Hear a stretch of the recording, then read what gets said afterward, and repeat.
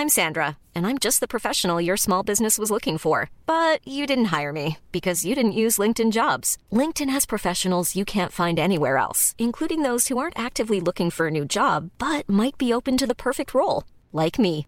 In a given month, over 70% of LinkedIn users don't visit other leading job sites. So if you're not looking on LinkedIn, you'll miss out on great candidates like Sandra. Start hiring professionals like a professional. Post your free job on linkedin.com/people today. Spring is my favorite time to start a new workout routine. With the weather warming up, it feels easier to get into the rhythm of things. Whether you have 20 minutes or an hour for a Pilates class or outdoor guided walk, Peloton has everything you need to help you get going. Get a head start on summer with Peloton at onepeloton.com. Hey there, it's Michelle Norris. I'm host of a podcast called Your Mama's Kitchen. When I travel, I'm usually looking for a way to find a taste of home when I'm not at home. And one of the things I love to do when I am at home is entertain. And Airbnb allows me to do that. When I was in California recently, I rented a house that had a great kitchen. And when we were sitting around the table, we were all thinking, we're in someone else's house. Someone could be in all of our homes as well. If you have a home, but you're not always at home, you have an Airbnb. Your home might be worth more than you think. Find out how much at airbnb.com/host.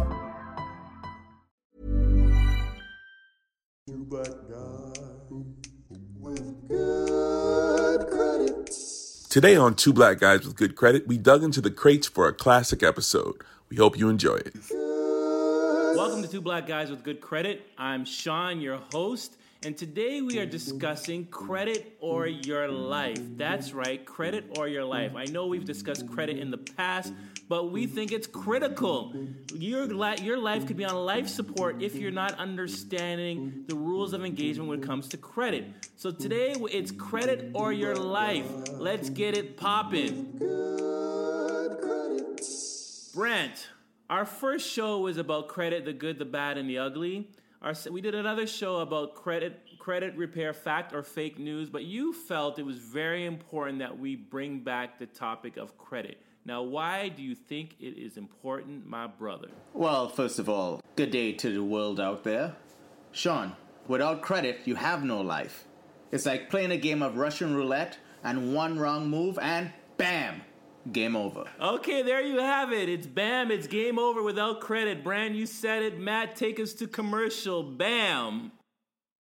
Thank you, Sean. This sponsorship break is brought to you by Clean. Clean is a financial literacy program designed to educate youth in a fun and interactive way through class lessons, workshops, and web seminars. To bring it to a school or organization near you, please visit www.financiallyclean.com.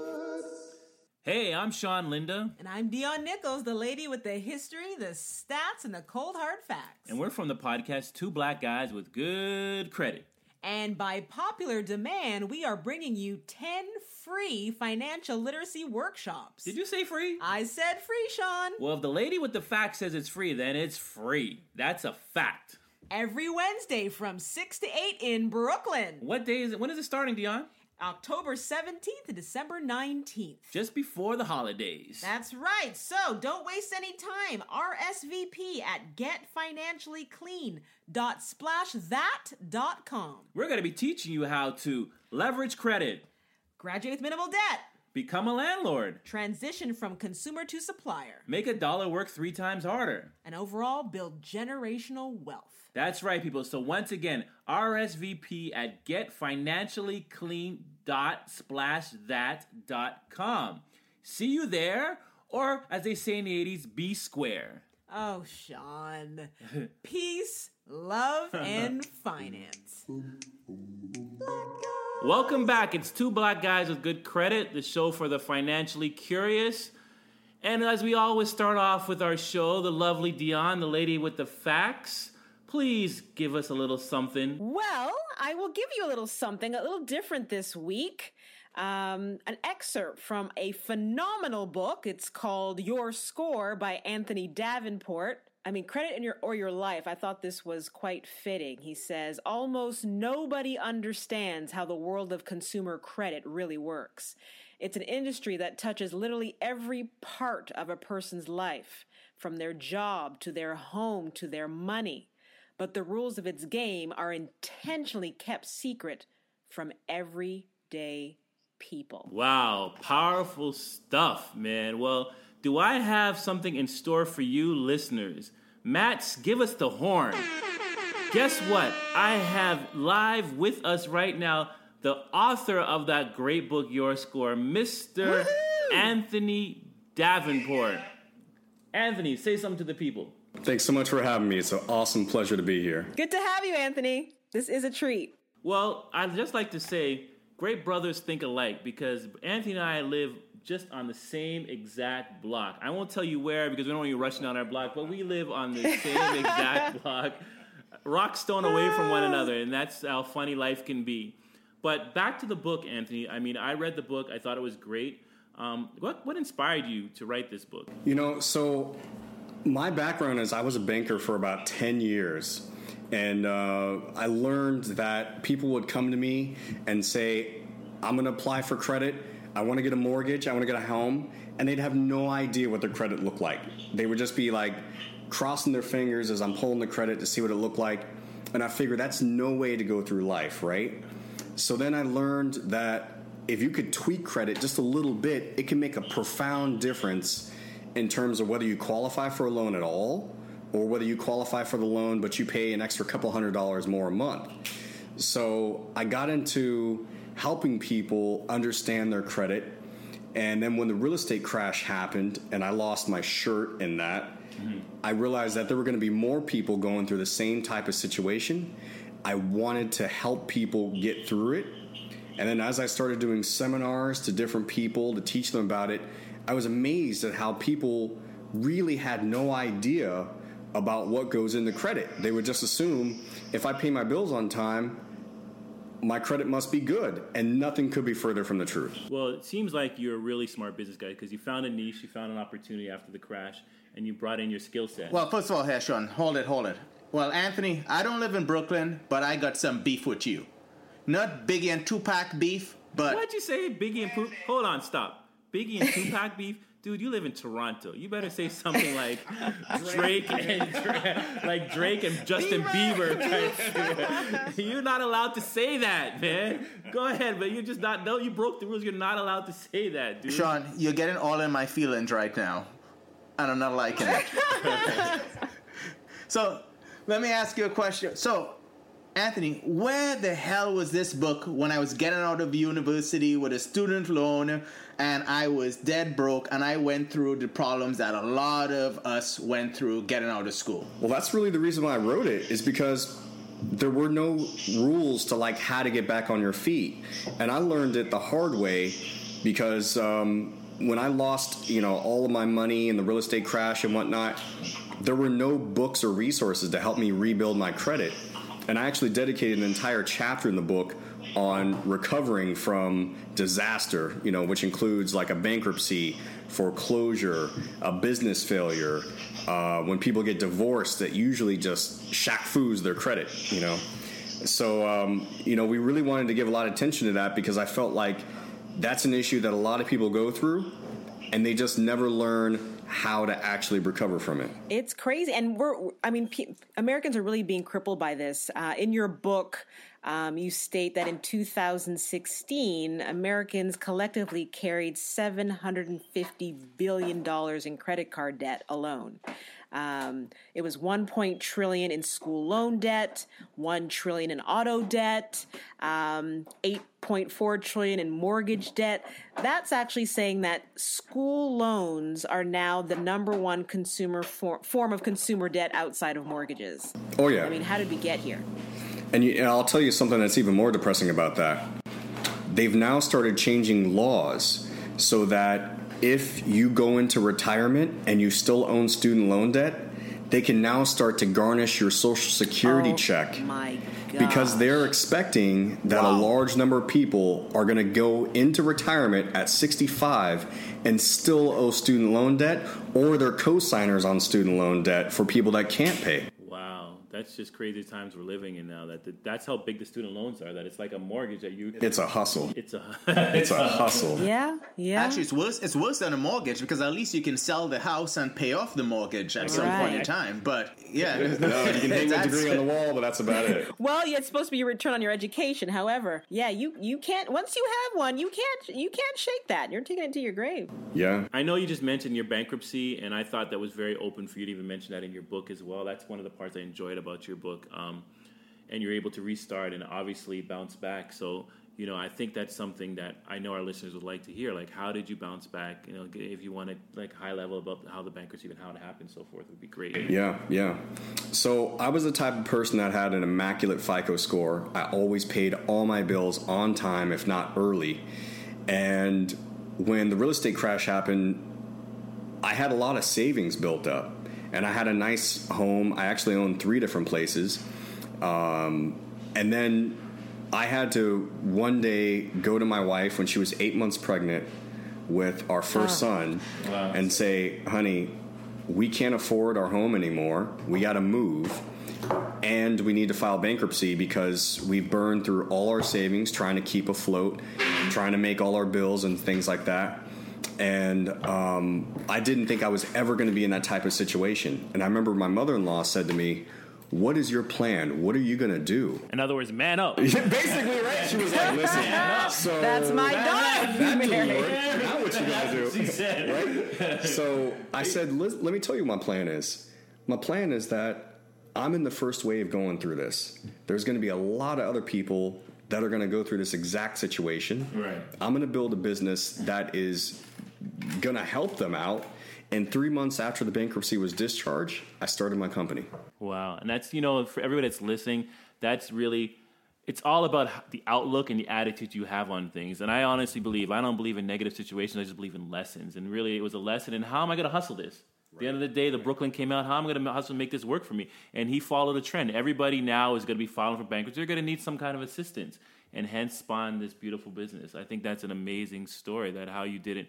And you had to go through this to be able to understand it. Now when you speak to your clients, or obviously you can relate to them and understand you. It's more, what's the word, empathy or sympathy? It's one of the two. I think you can show empathy. It's a little bit of both. Empathy, sir. It's a little bit of both, because I understand where they've been. You understand where they've been. That's a great story. Well, listen, Anthony, you just mentioned you owned 3 homes. And I'm trying to figure out in my head, okay, you own 3 homes. Were you investing in homes in terms of rentals? Were you trying to flip? Like, how do you get caught up? Right. So I lived in 1, and then I rented out 2. But beyond that rental income, I was counting on my income being a mortgage banker and getting loans for people. But that literally stopped overnight. Like banks started like just plummeting. They were going out of business left and right. Nobody was giving loans. The banks that were left were basically saying, we're not giving loans anymore. Forget it, for a while. So my income went to like 1/10 of what it was before. Okay. And then I had a lot of savings, as I mentioned, so I was able to hold on for a lot longer than most people. But eventually, the gig was up. I was out of cash. I had to file bankruptcy. My credit took a massive beating, but I knew how to rebuild because I'd been kind of helping people on the side do that. I'd learned a lot about credit. Yeah. So 3 months after the BK, I had a 640 mid FICO score, which is almost average. Wow, 3 months after the bankruptcy. That's what I tell people all the time. Like, I'm not encouraging people to file for bankruptcy, but sometimes being in that struggle for years is more stress than just filing the bankruptcy and getting that restart. And I know you promoted that throughout your book a lot. It's a tool, and if you need to go that way, I should have done it earlier, frankly. Correct. Yeah, I think a lot of people unfortunately look at bankruptcy as a scarlet letter, right? They have this shame to it instead of thinking that it is, as Sean just said, it's a reset. It lets you basically getting a do-over. Yeah, I always remember when I was a child, they always said every millionaire has filed bankruptcy at least once in their life. I remember saying, I don't know if it's a true stat, but it always stayed in my mind. At least I'm sitting beside one right now, so I guess there's truth behind it. Yeah, I gotta say, like back when I was going through this and telling my wife and all that stuff, I wasn't thinking like, oh, well, someday I'll write a book and then Oprah will include an excerpt of it. So you don't see that part coming, but like that plug. On the real, like, we're talking about like the far extreme of people absolutely going bankrupt, but in reality, you know, my team did the numbers, and we figured out that the average American doing average things with the average credit, talking about the average home, all that sort of stuff, they are going to spend more than $500,000 extra in interest over their lifetime than someone that has an A-plus credit score. And I'm talking about, like, we looked at these numbers as in Joe Blow, who lives in Salt Lake City, is the exact numbers that we figured out. Not someone who lives in Brooklyn or not someone who lives in Toronto. We talked about, like, someone that lives in just the real America, right? So they're paying that much more interest. Everybody's paying more, and that's because we just don't know the rules of the game. It's true. Right. Yeah. Right. Yeah, well, you know what, Anthony? Interesting that you just said this, Anthony, because like you, I actually have a background in credit also. I was actually one of those guys coming up with the mortgage products and selling it to the brokers here in Canada. Yeah. So, yeah. And we didn't get hit as bad as you guys got hit down there in the U.S. But what interested me is when Sean asked me to do this show, the one thing I realized that with credit is not an American thing, it's not a Canadian thing. The whole credit problem we're seeing right now, and even we saw back then, it's a worldwide thing. Oh, yeah, there's debt being accumulated all over the world at higher levels than anyone's ever seen. And even in England, they're complaining about the amount of student loan debt, the amount of housing debt that they have. They're not as big in the credit cards as us, but for them, they're at a higher level than they've been before. Well, you were dropping some serious gems in your book. To a fact lady, I was getting goosebumps. But you were kind of giving us a lay of the land from like 1970, where we were when it came to credit cards. 51% of Americans reported having a credit card. Average balance, it hovered around $900. Then you fast forward to 2014, and the percentage shoots up to 71% of Americans and $8,000 average balance on credit card.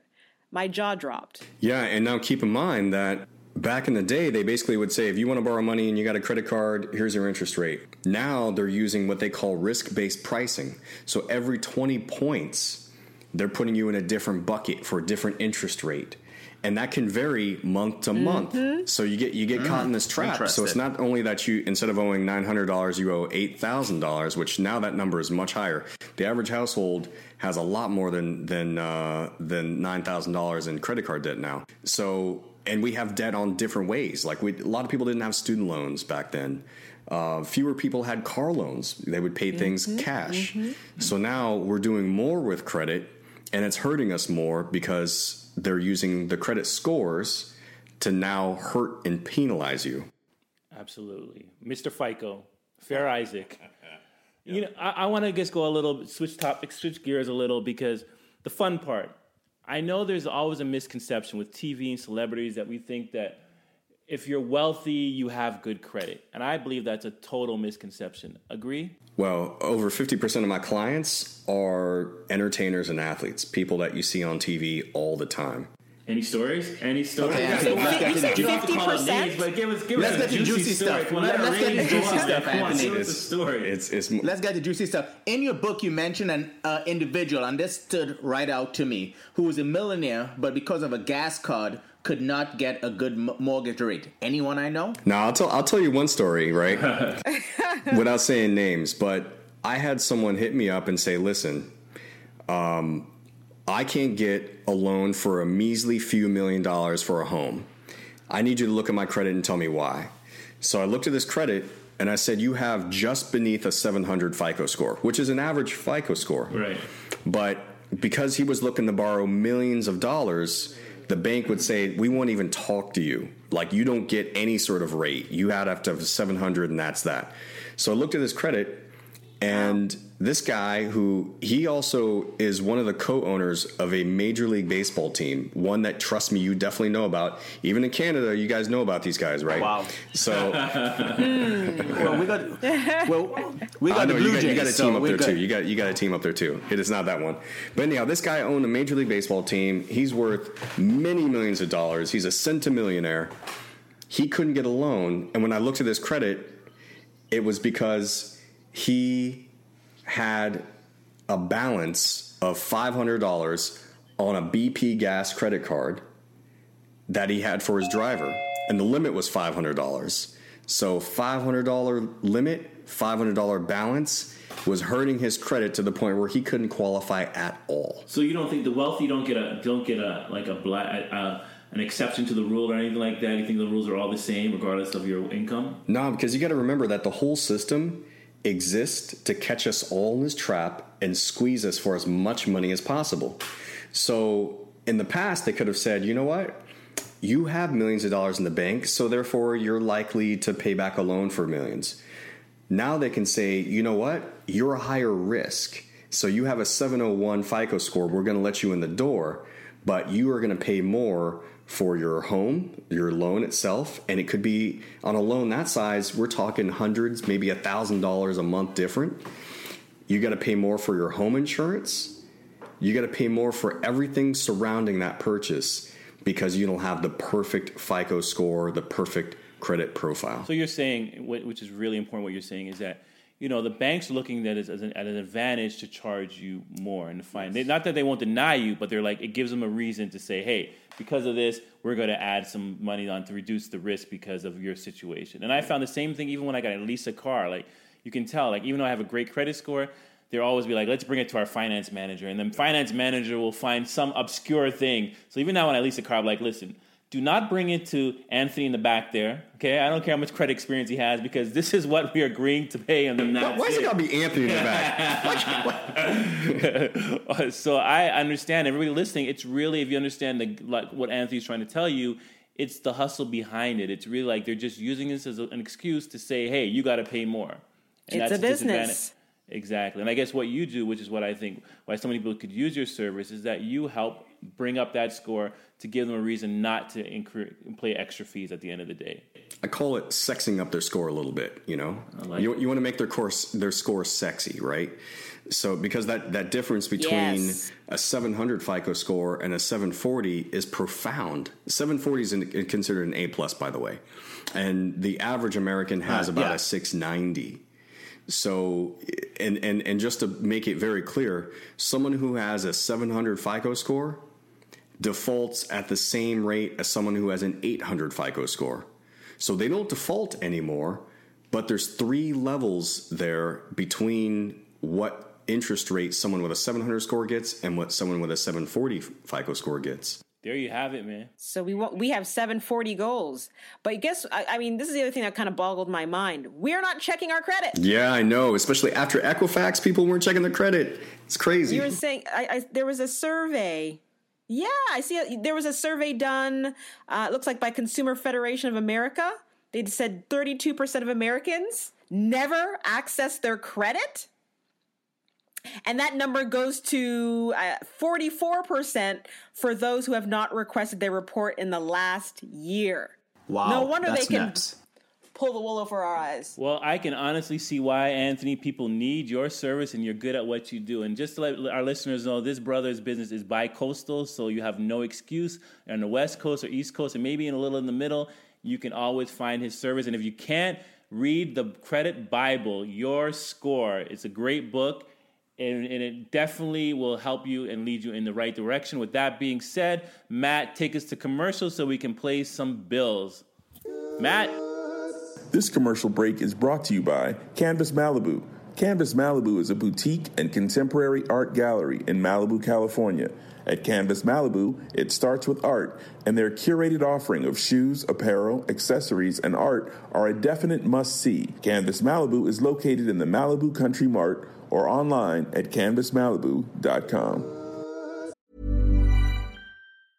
Jewelry isn't a gift you give just once. It's a way to remind your loved one of a beautiful moment every time they see it. Blue Nile can help you find the gift that says how you feel and says it beautifully with expert guidance and a wide assortment of jewelry of the highest quality at the best price. Go to BlueNile.com and experience the convenience of shopping Blue Nile, the original online jeweler since 1999. That's BlueNile.com to find the perfect jewelry gift for any occasion. BlueNile.com. Hi, I'm Daniel, founder of Pretty Litter. Did you know cats tend to hide symptoms of sickness and pain? I learned this the hard way after losing my cat, Gingy. So I created Pretty Litter, a health monitoring litter that helps detect early signs of illness by changing colors, saving you money and potentially your cat's life. Pretty Litter is veterinarian developed, and it's the easiest way to keep tabs on your fur baby's health right at home. Go to prettylitter.com and use code ACAST for 20% off your first order and a free cat toy. Terms and conditions apply. See site for details. I'm Sandra, and I'm just the professional your small business was looking for. But you didn't hire me because you didn't use LinkedIn Jobs. LinkedIn has professionals you can't find anywhere else, including those who aren't actively looking for a new job, but might be open to the perfect role,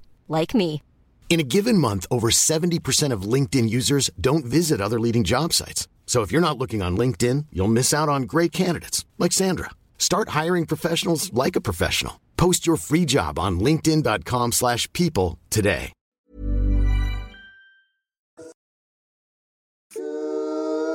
Welcome back to Two Black Guys with Good Credit. Today we're talking credit or your life, and we have our surprise guest, Mr. Anthony Davenport, author of Your Score. And now, Anthony... Yeah. Now, what would you say are the rules of this credit game, or as we say in Brooklyn, hustle?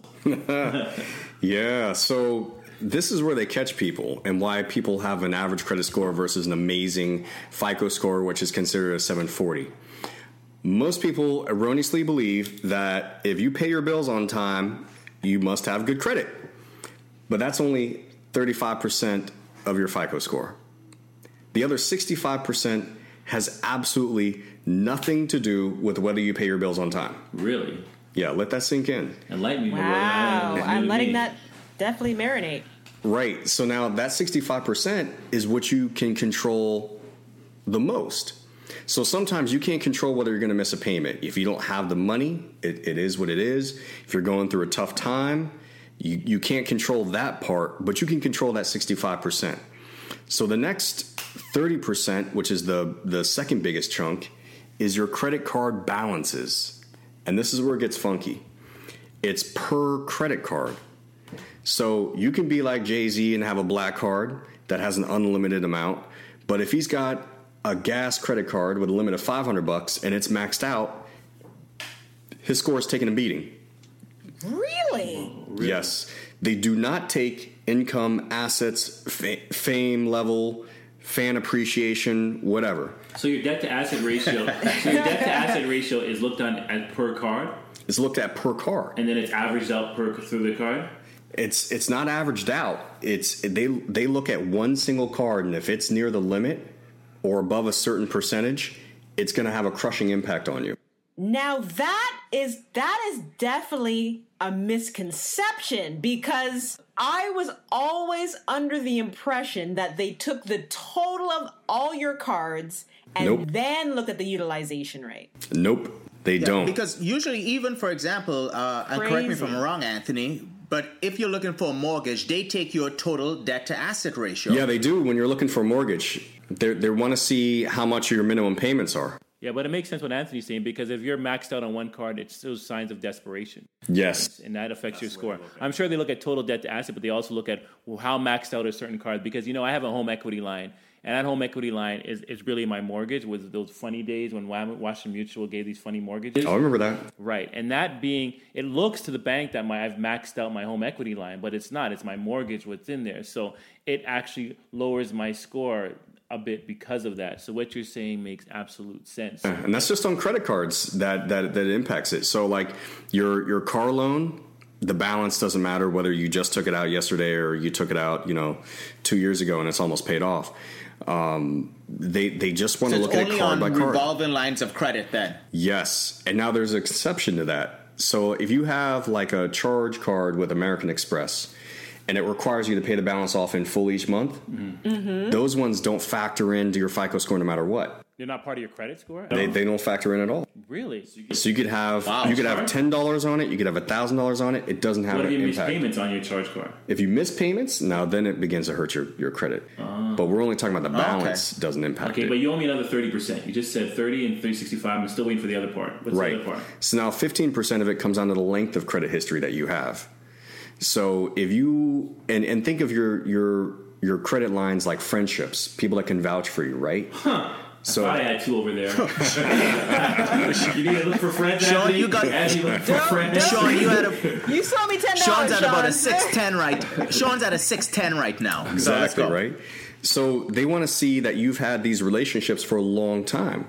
So if you only have, a couple credit cards and they've only been open for a year, that negatively impacts you in a huge way, because they want to see that you have a friend that can vouch for you for like 8 years and say, you know what?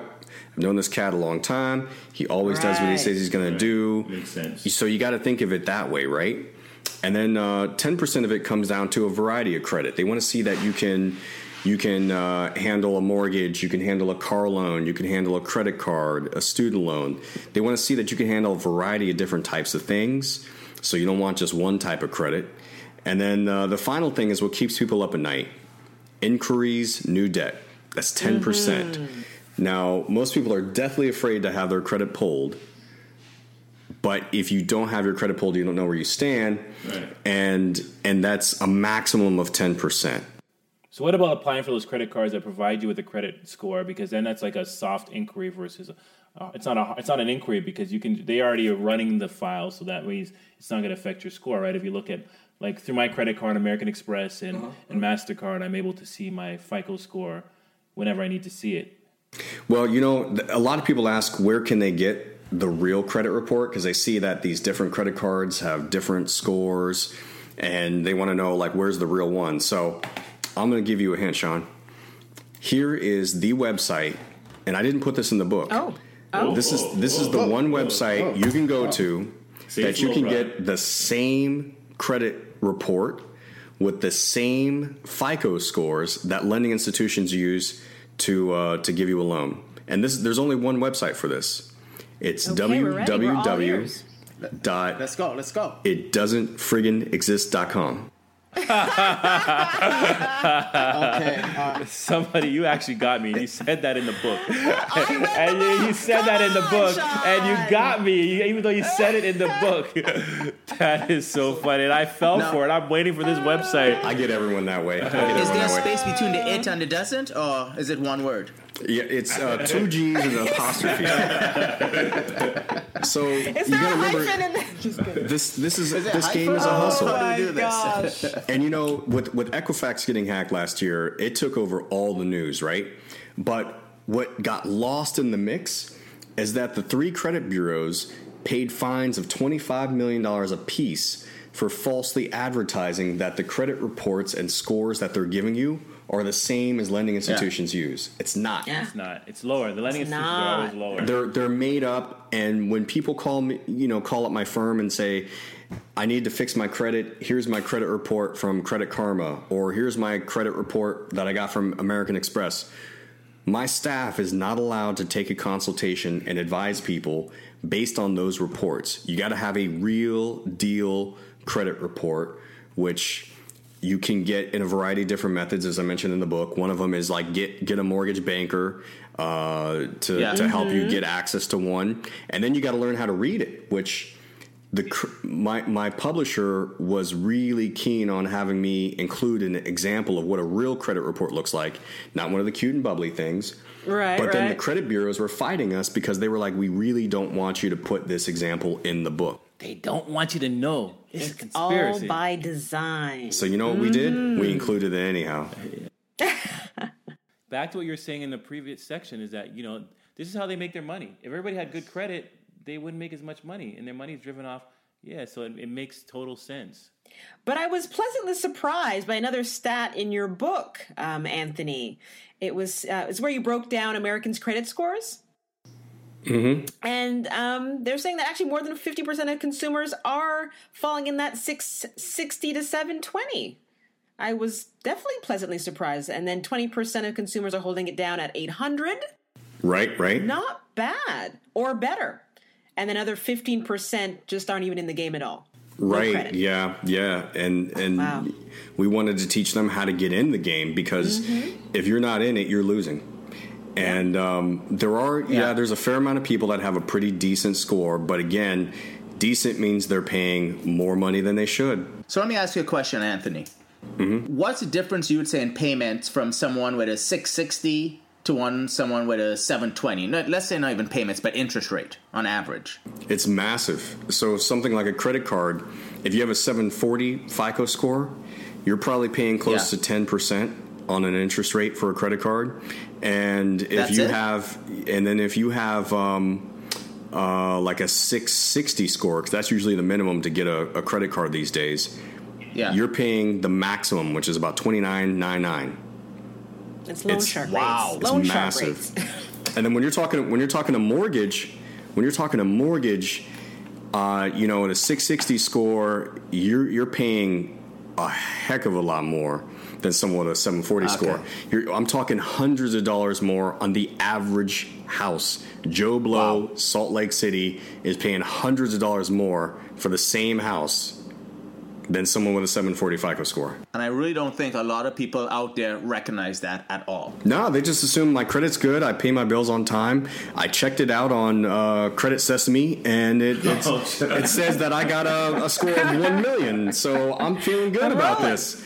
And then they go, but how come I'm paying so much money? Well, that's why. Wow. That's why. We're not all created equal in that 700 range. That's crazy. Now, the other thing I thought that was very interesting that you revealed in your book was the average 800 plus score holder. Yeah, what their profile looks like. Everybody, that with that lack of understanding when it comes to credit, I should only have one card or maybe 2 cards, but I'll never use them, Meanwhile, the 800 plus score holder, he or she has like 9 credit cards on average, which I thought was interesting. And they carry some debt. Right. So let me tell you what the ideal one looks like, because it is crazy when you look at the average 800 FICO score, because everyone wants to get that 800. They have a profile that looks different than most other people. And this is something that you never learned in school. You probably weren't taught it at home, because this hustle didn't really exist when we were kids growing up, so our parents would know it. And it's definitely not taught by the financial institutions. They don't want you to know this. So what I define as like the perfect credit profile is talk to me. Someone that has like 5 to 7 trade lines overall. And a trade line is anything that reports to the credit bureaus. Your cell phone bill doesn't, but your mortgage would. You want to have those accounts open a minimum of 2 years, but the longer the better. And then on your credit card balances, you want to have the balance below 10% typically. And this is going to be 10% when they report. They only report the balance every 30 to 45 days. So just because you pay off your bill in full each month doesn't mean your credit's on point. It means that it may look good, but it depends on when they report that balance. And then they also want to see a variety of credit. They want to see that you can handle multiple different types of credit. So that's what the perfect or ideal credit profile looks like. Well, you look like you're talking about me. So I got a question for you. I'll get a little pissed off here, okay? I do everything right, pay my bills on time, according to what my credit card statements say and so forth. And when I applied, I have over 800 credit score. And I've got offered every credit card except for one. So I would love to hire you for your service if you could get me, and I've even asked them, I've been with this company since 2001, 17 years. When I call in, I don't even get no prompts. I go straight to an operator. They're like, you're one of our top tier clients. I'm like, well, I want your top card. Like, what is the issue here? What do I need to do? Do you know how to make that happen? You know which card I'm talking about? You're talking about the Chase Sapphire Reserve? No. Or you're talking about the Black Card? Amex Black Card. Like, what do I have to do for you guys? Like, I even worked at American Express. I got the credit score. I have the platinum. I paid off in full. I'm like, what else do I need to do to get an offer? Everybody wants to know how to get that Black Card. So, yeah, I actually, I've helped a lot of people get it. And... Really? Yeah, and I wrote an article about it, and what's funny is the chairman of Amex sent me an email saying, no, Ken retired last year. Yeah. So the new chairman, he sent me a note, and he said, we appreciate everything you do with Amex, but please stop telling people about how to get this Black Card.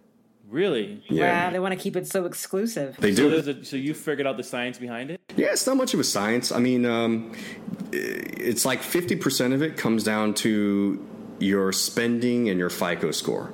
Like, you have to have solid FICO scores. And then you also got to spend a lot of money on it, on a lot of different transactions. You just can't buy a Lamborghini every month on your card and call it good. They want to see that you're whipping it out a lot. And the other 50% is what I call the marketing underwriting. So they want to see that you're like a what I call a titan of your industry, right? That you're someone that is very recognizable. They know, like, here's Sean, here's Dion. They rock the radio show thing, and we want them to whip out this card so that people say, oh, wow, they have it. They want to see, I was going to say Drake, but he's Canadian, so I don't know if they care about his credit too. But they want to see, okay, Jay-Z. They want to see Jay-Z whipping this card out, right? So people go, wow, there's Jay-Z, and he's got the black card, because he's better than Drake. But anyhow, I've seen one guy that had it. Guys, and you're coming with some shots today, guys. Come on.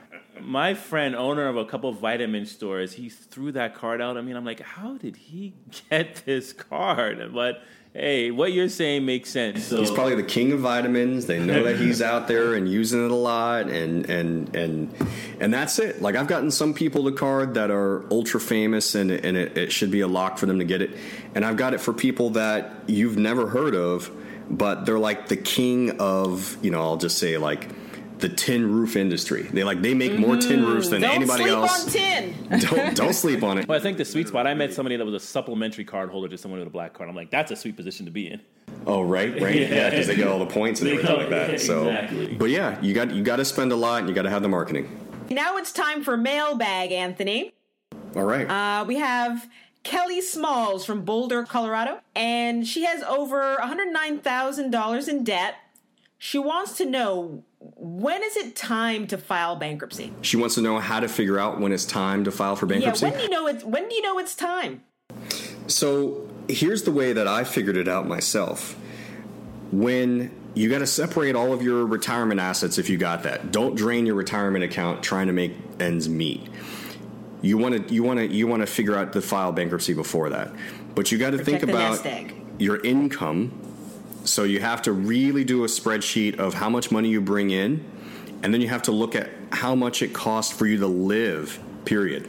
The roof over your head, the car you drive, and then you also separate in a different category how much it costs to service your debt.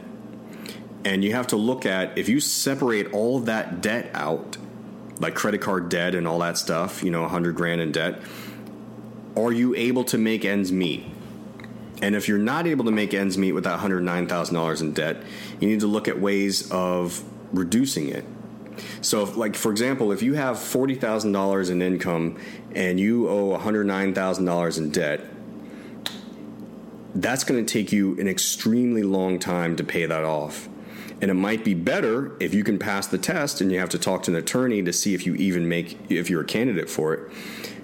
But it may be far better for you to just say, look, I'm going to push the eject button now, start rebuilding my credit, which, my book tells you how to do it 3 months after. I mean, really, you do it 3 days after. Life is not over. And then you don't have to pay back the $109,000. Because if you're making $40,000 a year, it may take you a decade or more to cover that $109,000.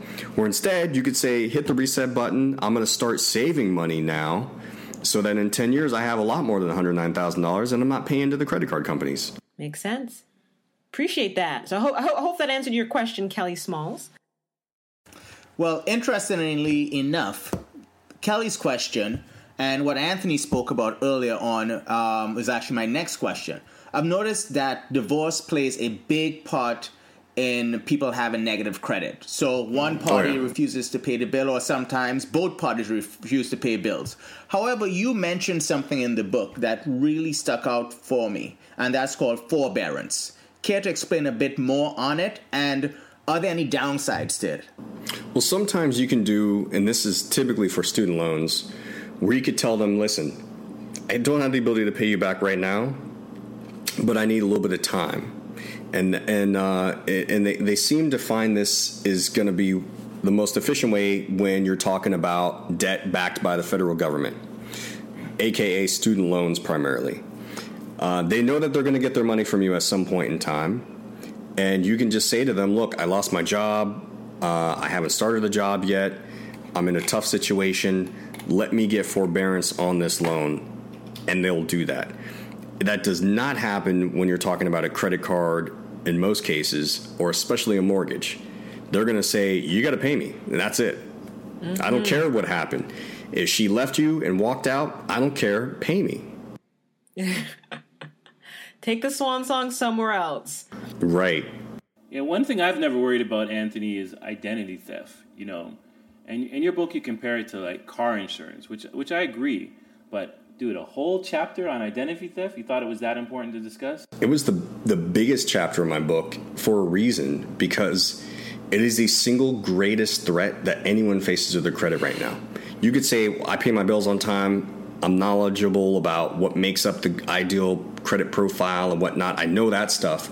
But if you don't know how to protect your credit, you're in real trouble, because in this day and age, identity theft is so rampant, and it's so easy that I went and taught 5th graders about the need to protect their identity.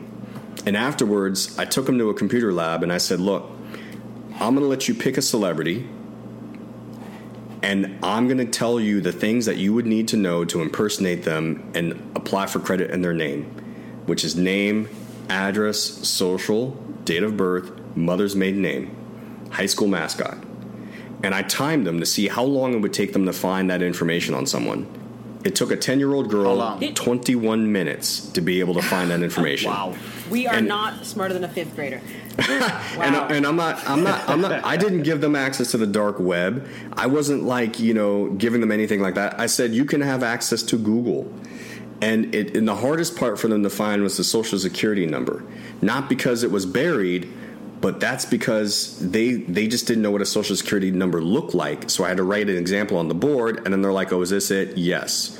Scary stuff. But and then the biggest issue that I find with people right now is they don't know how to really protect themselves. They assume that credit monitoring is going to do that for them. And they should know better, because Equifax got hacked, and we found out that they had the worst security in the world. Hypocrisy. That's so funny. And as much as I like to brag myself as being always on top of things and managing, I almost got. I did get got. Yeah. I did get got. Sean, I heard about this one. Till this day, I can't believe. I'm sitting at home early in the morning on my computer, and I get a Facebook message from some guy telling me, like, it just fell into perfect, because I was looking for money for my nonprofit to do something. This guy just came out of the blue like, hey, we can help finance a certain thing for you. And I'm like, oh, and it was from Facebook. It looked like it was a friend of mine. I'm like, how did you know? Like, this is perfect timing. And then before I realized, I'm giving this guy my Social Security number. And then I started asking dude certain questions, and he became very, like, he was diverting the answers, and I realized, this guy is getting me. And, man, first of all, Dion was there. She looked at me like, I can't believe you, Sean Linda, got caught. And I got caught. All people, but that just goes to show you. And he's still trying to go on. I got off the phone, called all my credit card companies, called everybody, gave out warnings, put flags up, this up. Then I started sending him threatening stuff like, yo, I'm from Brooklyn. I'm going to find your ass. You better not mess with me right now. I don't care what part. You could be in Lagos, Afghan. I'm coming for you. So listen, dude, I started getting, and he was like trying to backtrack, and I was like, listen. So I listen. You can be God, because it happened so quickly and it was so smooth. I couldn't believe it. It is definitely a long way from a Saudi Arabian prince needing to wire money and do that sort of thing. Like, that's not happening anymore. Exactly. It's way more sophisticated. It's phishing emails are the number one way, and they will make it look exactly like an email from someone that you get emails from all the time. And they study the way that they write emails. They'll send them the same way with the same lingo, the same slang. They know how to do this stuff. Wow. So they're pros at this. They're pros. And the best thing that you could do to protect yourself is what's called a security freeze. And you have to do it with each of the 3 credit bureaus. It's a simple 23-step process each time you want to place the freeze and unfreeze it. Again, you got to remember, this is all a hustle. It's all about money. When your credit's frozen, the banks and lending institutions, they can't sell your data and make money. And that's how they really make their money, is by selling your data. Exactly. Like I tell people, Experian, Equifax, TransUnion, they don't give a damn with your credit score. They're just collecting data and passing it on. That's their game. Yeah, collecting it and selling. And when your info's frozen, you can't do that. But that's what you got to do. Well, Anthony, this is about credit or your life. So let me ask you a question and be honest. A client walks into your office and it's so bad. I mean, they're literally on the emergency room table and they got no pulse. What's the first thing that you're going to do to get that pulse going again? Well, Brant, one thing you should understand is that I fix credit, not people. So I can't help you, brother. That's just the way it is. But no, so one thing that I do is I say you got to look at your real credit report. You got to know exactly where you stand, right? And then build a plan based on that. So one of the tips that we do is we will say to someone, look, your credit's real bad. You've got 400 FICO scores. Your credit's so bad, no one will take your cash, right? That will sound like a mama joke, but anyways, go ahead. And we all know people like that. But I will then say to them, listen, find a friend, a relative, or a loved one. Someone that has good credit, some credit cards in good standing. Mm-hmm. You want to have them add you as an authorized user, and that's the exact phrase, authorized user, to one of their credit cards or multiples or better. They got to be in good standing, no late payments, low balances versus the limit. They should have it for at least 2 years or longer. They don't even have to give you the credit card. They just have to add you. Yeah. Oh, that's smart. Yeah. Mm-hmm. And then you get the benefits of that history. So it will make it look like Brant, if you came down, I know I'm picking on you this time, but if it's okay, it's all right. He needs the help. If you decided to come down from Canada, right, your Canadian credit would disappear. It would mean nothing. And you would have to start all over. And I could say, look, I'll help you out. I'll add you to my excellent cards in good standing. Now all of a sudden it looks like you've had those cards with the same history, the same length of time that I have, and you're now a reputable human being. Is this a supplementary card holder or an authorized user? The same thing? No, different. It's called an authorized user. Oh, got you. But that's a lot of trust. I mean, you really have to. Well, no, you hold on to the goods. You hold on to the card. Yeah, don't give them the card. True. That's true. So that's from how you get around that. That's how you get around it. Yeah. Well, you see, guys, this is why you need to buy the book Your Score, because it really drops gem. It's a Bible, and that's why I brought him on the show, because he works angles and finds ways to make it happen. And I think that's a gem you just dropped. Matt, drop another bomb for that one. Authorized user, and keep the card in your wallet. Don't give it out. Hey, and you're helping somebody else out doing that. I think that's a great idea. With that being said, we're going to go to commercial and pay some bills and get our authorized commercials popping. Matt, take us away. Thank you, Sean. This sponsorship break is brought to you by Clean. Clean is a financial literacy program designed to educate youth in a fun and interactive way through class lessons, workshops, and web seminars. To bring it to a school or organization near you, please visit www.financiallyclean.com. Welcome back to Two Black Guys with Good Credit. It's credit or your life, and I hope you guys have a pen and pad, you millennials. I hope you're just tapping away on your iPhones or whatever you use to record information nowadays, because Anthony is really dropping some gems, and I'm learning a hell of a lot. Even though I read his book, I'm still learning stuff. But it starts with the book, people. It starts with the book, okay? It starts with the book. Your Score. So when we were on break, we were just giving more questions out to Anthony, and there was one that I think that Brant mentioned that I think is important for our listeners to hear. So Brant, go ahead with your question. Well, it was the best question because it's coming from the Canadian here. But what I wanted to know from you, Anthony, was wouldn't having a secured credit card where you put $1,000 or $2,000 down be better than being on a credit card with someone else? As you just spoke about. So the Russell Simmons card. Yeah, that's the Rush card, right? The Rush card. That's a great question, because a lot of people ask me that. Really, the best thing you could do is to get added as an authorized user, because that history is going to show a tremendous length of time, right? Like I said, when I went to college, my parents gave me a credit card, and it was open before I was born. So on my credit, it looked like I had credit card before I was even born. Wow. So that's a powerful thing. Where a secured card, that's the game changer. It's the history. That history only begins right now if it's a secured card. Well, that's so funny because you just told me when my kids get of age, I'm definitely going to get them an authorized card to build up so they can leverage off my credit. I mean, that's building generational wealth. I think that's 100%. Excellent. So everybody listen, that's a way to leverage your kids, get them right off the bat so they don't have to start at ground zero. Right.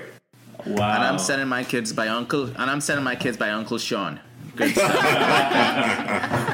We've never done that before, but I just thought it was important that we share this information. But let's get in now to the speed round, people. It's speed round. And this... Ding, ding, ding, ding, ding, ding, ding. So, Anthony, this is when we're going to shoot questions at you rapid fire.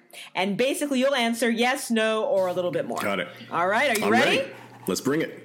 All right, Sean. The first one, Go. Anthony, your wife or husband having bad credit won't affect you if you file your taxes separately. It's a little bit more. Lenders are going to use the FICO score of the lowest person to determine the interest rates and qualification. I'm looking for an 800 score wife. You better be out there. Wow. Okay. Second question, Anthony. 2. Not paying out a smaller outstanding amount will not affect your credit rating.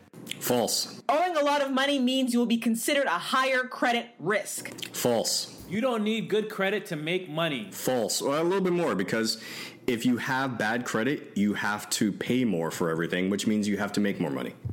You're late making a payment by a week. It will affect your credit score. A little bit more.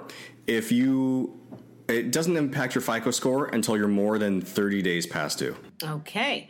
There is a direct link that bad credit will affect your insurance premium. So if you have a lower credit score, they say you'll have more accidents. True. Cash only is king. False. And Anthony, I got one question here for you, which I strongly believe in. The best time to get credit is when you don't need it. 100% true. And then snail mail is still the best way to dispute issues with your credit report. That's a little bit more. I believe in doing written disputes as well as phone call disputes at the same time. Okay, but still old school all around. Old school's the good school. And finally, Anthony, what's next for Mr. Anthony Davenport, and how can people find you? What's next? I started talking about doing a second book on diving really deep on how to repair your credit. Because that's a tough situation to wrap your head around in terms of like how to do it the right way, all the different tactics to write dispute letters. When you're making phone calls are arguably more effective in a lot of different ways. You got to know all the best ways to do it, what to include in that. Where can people find me? RegalCredit.com is the company website. My personal website is AnthonyMDavenport.com. M as in Mary. M as in Mary, thank you. I'm based in New York most of the time. I go back to our LA office pretty often, and we incorporated in the UK last year. So you can find us in any one of those 3 spots. Congrats. Congratulations, my dear chap. Thank you. We're not in Canada yet. We're not in Canada yet. I was just about to say that. I don't know. I don't know if you're allowed to come up here yet, so we'll see. After this show, they're going to ban me. Going to get stuck. We might put a tariff on you. We'll see.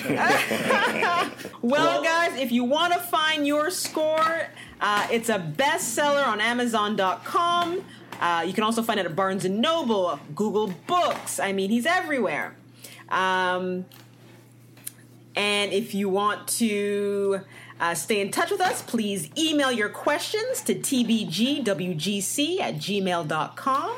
Follow us on Facebook, Instagram, and Twitter at 2 Black Guys Good Credit. And don't forget to leave us a 5-star review to make it easier for others to find us. Like Ruby Woo, she said this show is lit. I like listening to the show because it's hilarious and transparent. I can relate to the many topics discussed. In addition, Sean is cute as fruit. I could say more on that, but I'm not going to say nothing. It's a family show. Ruby Woo, we thank you. We appreciate you listening. And that's my time. I'm Dion Nichols, the lady with the history, the stats, and the cold hard facts. Brent? Well, my bottom line, credit, credit, credit. How do I need thee? From buying a house, applying for a car loan, or even getting a new job, and even renting an apartment, you have to have credit to survive in today's world. So don't bury your head in the sand. Grab it by its neck. Hit it with a shoe like Cardi B and conquer it. Understand what options you have, and most importantly, get this book. Well, Brent, you couldn't have said it better. I just first would like to thank Mr. Davenport for walking that half a block and coming on our show. I really appreciate you. You dropped some great gems. Like Brent said, buy the book. And my takeaway is, get your credit right because it's all right. Get your score up because you don't want to pay those fees like Anthony says, and it comes down to the hustle. It's a hustle, and if you don't have good credit, then you're just going to be paying more than the average person. But you may still get the things you want, but you're just going to be paying a lot more. So it pays to have good credit, and if you need help, Regal.com is there for you. Anthony is personally there for you, and two black guys with good credit are there for you as well. I'm Sean Linda. Keep your money where it belongs in your damn pocket, people. See you next time in podcast land. The Two Black Guys with Good Credit podcast is produced by Matt Smith and Arlington Forbes. Mom deserves the best, and there's no better place to shop for Mother's Day than Whole Foods Market. They're your destination for unbeatable savings, from premium gifts to show-stopping flowers and irresistible desserts. Start by saving 33% with Prime on all body care and candles. Then get a 15-stem bunch of tulips for just $9.99 each with Prime. Round out Mom's menu with festive rosé, irresistible berry chantilly cake, and more special treats. Come celebrate Mother's Day at Whole Foods Market.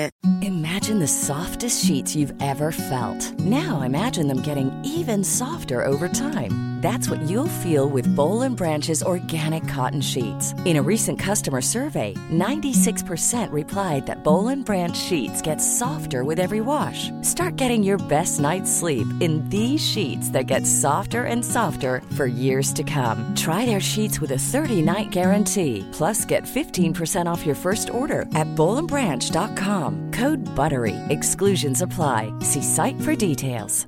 Hey, folks, I'm Mark Maron from the WTF Podcast, and this episode is brought to you by Kleenex Ultra Soft Tissues, your ally to help tackle your allergy symptoms this season. I love the change of seasons, but nobody loves pollen and all those other things floating in the air that make you sneeze during this nice weather. Kleenex Ultra Soft Tissues are hypoallergenic and allergist approved, so fight back against watery eyes and runny noses without worrying about irritating your skin. For this allergy season, grab Kleenex and face allergies head on.